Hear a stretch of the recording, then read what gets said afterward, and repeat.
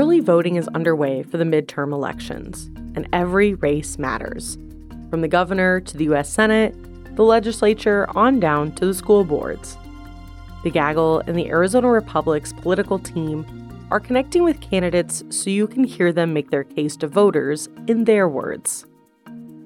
This is a part of a series of special bonus episodes of The Gaggle throughout the voting period.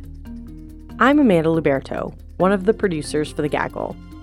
In this bonus episode, we'll hear from Democratic candidate Greg Stanton, who is running for the 4th Congressional District. This district covers Tempe and parts of Mesa, Phoenix, and Chandler. It's been referred to as the Big Purple Corridor because of its independent-leaning nature. We reached out to the Republican candidate for this race, Kelly Cooper, but he did not respond to our request to participate. The questions today will be asked by politics reporter for The Republic, Tara Koveler. I was wondering if you can talk a little bit about some of your proudest legislative accomplishments. Okay, happy to do it. As a former mayor, I've been a leader on infrastructure development for as long as I've been in public life. As mayor, I led the largest transportation infrastructure project in Phoenix history, a 35-year, $32 billion plan to invest in our roads and street improvements, our public transportation, light rail, etc. So for me, it was a natural to be a leader on transportation and infrastructure issues here in Congress. That's why I sought a seat on the very competitive Transportation and Infrastructure Committee.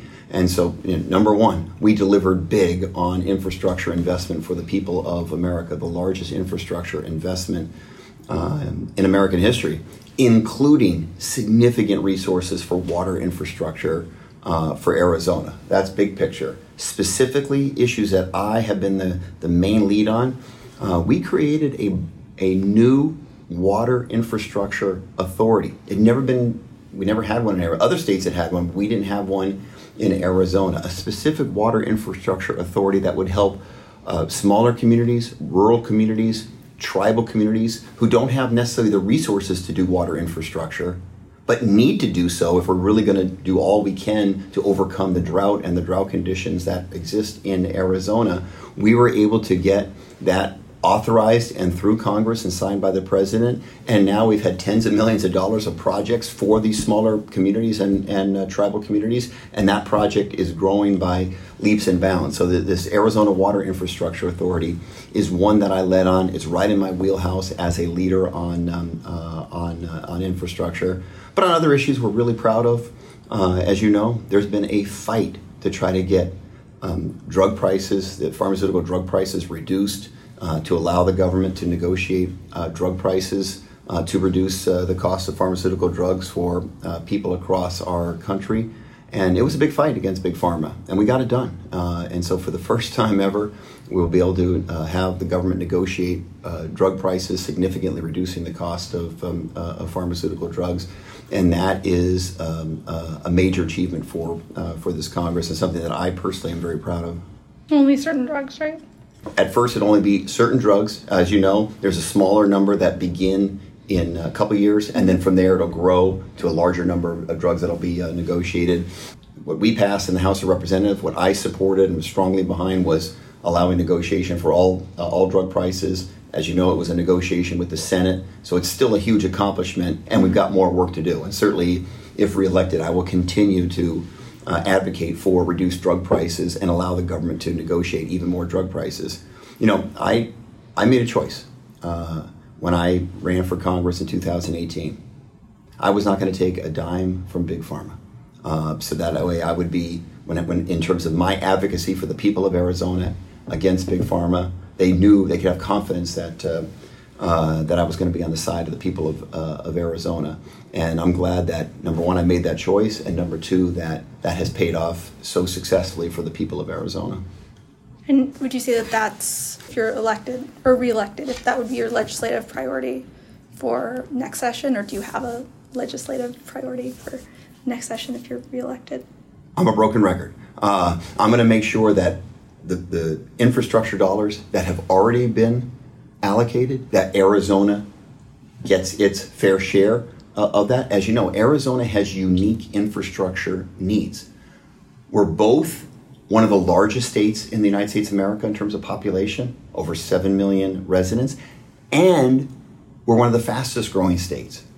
And we have a long history. So we have both the need to rebuild aging infrastructure, crumbling infrastructure, and the need to get ahead of the curve, if you will, as we continue to grow. So projects like I-11, the interstate that will connect Phoenix to Las Vegas, the two largest metropolitan areas not connected by interstate. I'm going to be a passionate advocate for, number one, making sure we get our fair share of the infrastructure dollars already allocated and continue to invest in infrastructure. If the United States is going to remain the strongest economy on planet Earth, and I want it to be, you've got to invest in infrastructure and education. And I'm on the Transportation Infrastructure Committee, and I'm going to be a passionate advocate. Second, the issue that I'm going to have been involved in, both in terms of advocacy as well as resources, water.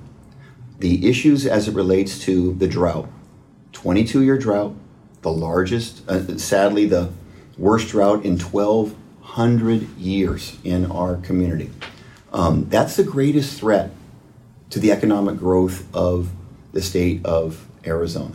It's why I advocated in the infrastructure bill, $8 billion for water infrastructure, in the Inflation Reduction Act, $4 billion for water infrastructure specifically. Arizona is going to do very well in that regard. I've got my own bill in which I've added $500 million for water infrastructure, the ability to move water more efficiently, especially non-potable water. We've got to stop watering our golf courses with drinking water. We've got to have the infrastructure to move non-potable water, recycling water more efficiently so we draw down less water from the Colorado River. That's going to be a big part of overcoming the drought conditions and allowing our economy to still grow while conserving more water. So water advocacy is going to be at the very top of my list when I'm reelected to another term as well. And using my bully pulpit to speak loudly on water. You know, we wrote a pretty strongly worded letter to the President of the United States saying,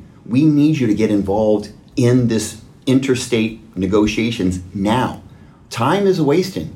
We are rapidly getting towards Deadpool in Lake Mead. If that happens, that is the major water source for 40 million Americans in Arizona, Southern California, and Nevada. We can't let that happen. And the longer we wait to make tough decisions about where the cuts are going to come from, the closer we get to Deadpool. We can't waste any more time. I was disappointed that when the Bureau of Reclamation announced Tier 2, we arrived at Tier 2 under the drought contingency plan, that they didn't also demand cuts from California, Arizona, Nevada, and the other states. You know what they did do?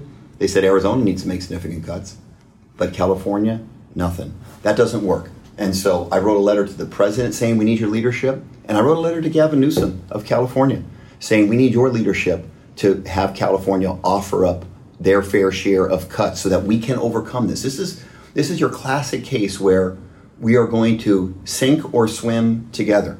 All the states need to come together and reach compromise. That's not happening, so the president needs to come in and tell them this is what's going to happen. So we know what's going to happen. We can get about the business of making the necessary, planning for the necessary cuts, making the necessary cuts so we can conserve the Colorado River as an ongoing resource for the people of Arizona, and we can continue to grow our economy. We need real leadership. And so both in terms of providing resources through the appropriations process and through my work on the Transportation Infrastructure Committee, and using the bully pulpit that the people of Arizona have given me, I'm going to be an advocate on the issue of water for the people of Arizona.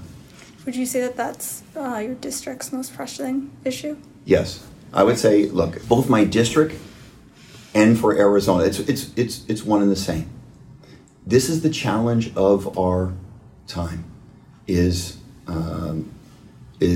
dealing with the challenge of this 1,200-year record drought, the worst we've seen in 1,200 years. We actually can overcome it, but we got to get about the business of doing it. By the way, not just, as I'm talking about some big picture issues, but in my district, I got to work. talking to the mayors and cities, because I'm like a mayor in Congress. That's how I view myself. I'm a former mayor. That's how I view the world. I want to serve the people of the cities that I'm lucky enough to represent. So I work very closely with the mayors and city councils and teams, and they told me in Tempe we were able to get the resources that they could reopen the Kyrene water treatment plant, which is going to help them better recycle water and deal with drought. With Chandler, we were able to work with them to get new resources for a water project, which is actually going to help them and Intel to better recycle water, so that Intel, which is driving thousands of new jobs, has the minimal amount of impact on water usage for the state of Arizona. The other thing I would mention, obviously, is that my district is the epicenter of semiconductor manufacturing in the United States of America. No state is going to better benefit from the CHIPS Act. No district is going to better benefit from the CHIPS Act than the district that I'm fortunate enough to represent. That's why I was such a passionate advocate for passage of the CHIPS Act, so that we can not only in general bring more domestic manufacturing of this most important element of our economy, semiconductor manufacturing, critical for our economy, critical for our national defense, bring it back to America. But more specifically, you're going to see my district create more jobs in that field than any other district in the United States of America. And that's why I was such a passionate advocate for passage of the CHIPS Act as well.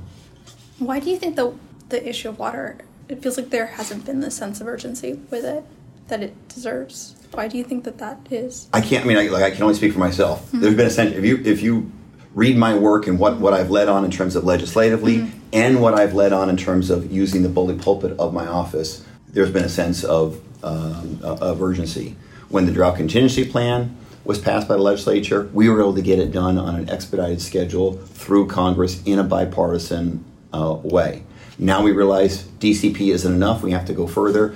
I've been sounding the alarm. And the president and I are the same party, but I got to call it as I see it. That's my responsibility as a leader. And I call it saying the president needs to do more to step in and provide leadership right now on this issue of deciding where the cuts are going to come from. Because I think the states will only reach compromise if they know that the federal government, in this case, Department of Interior and the White House, are serious about making the tough decisions. So I have used the bully pulpit. But look, I've been doing this for a long time. When I was mayor of the city of Phoenix, we created the Colorado River Resiliency Fund, where ratepayers in the city of Phoenix would a portion of their water bill would go for water conservation projects around the state of Arizona, because we saw this coming. And so, look, in order for Arizona to overcome these challenges, I mentioned the interstate compact, but in addition, inside Arizona, we need a lot more partnership between the big cities, rural Arizona, the tribal communities. Everyone's got to come together and engage in a reasonable amount of sacrifice in order to overcome these challenges. And I was in Phoenix. I was the first city to do it, to actually provide a specific fund, not to spend money inside the city of Phoenix, but to spend money outside the city of Phoenix on important water conservation projects, knowing that whether the city of Phoenix is in a good position from a water perspective, or Tempe, or Chandler, or Mesa, whether those cities are, because I represent, kind of urban part of Maricopa County, mm-hmm. whether those cities are in a stronger position than rural Arizona, it doesn't matter. We're all in this together. We have to, again, sink or swim together. And so I've been involved in leadership on water conservation, better managing the drought conditions throughout my time in public life, both as a city official and now as a member of Congress.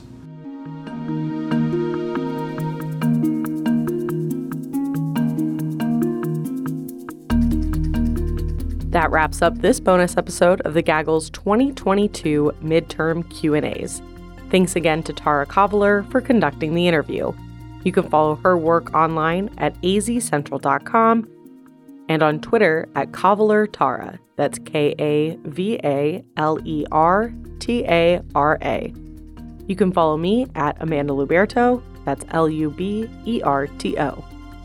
Keep up to date with all of our episodes by subscribing to The Gaggle wherever you get your podcasts. And stay tuned for more candidate Q&As by The Gaggle.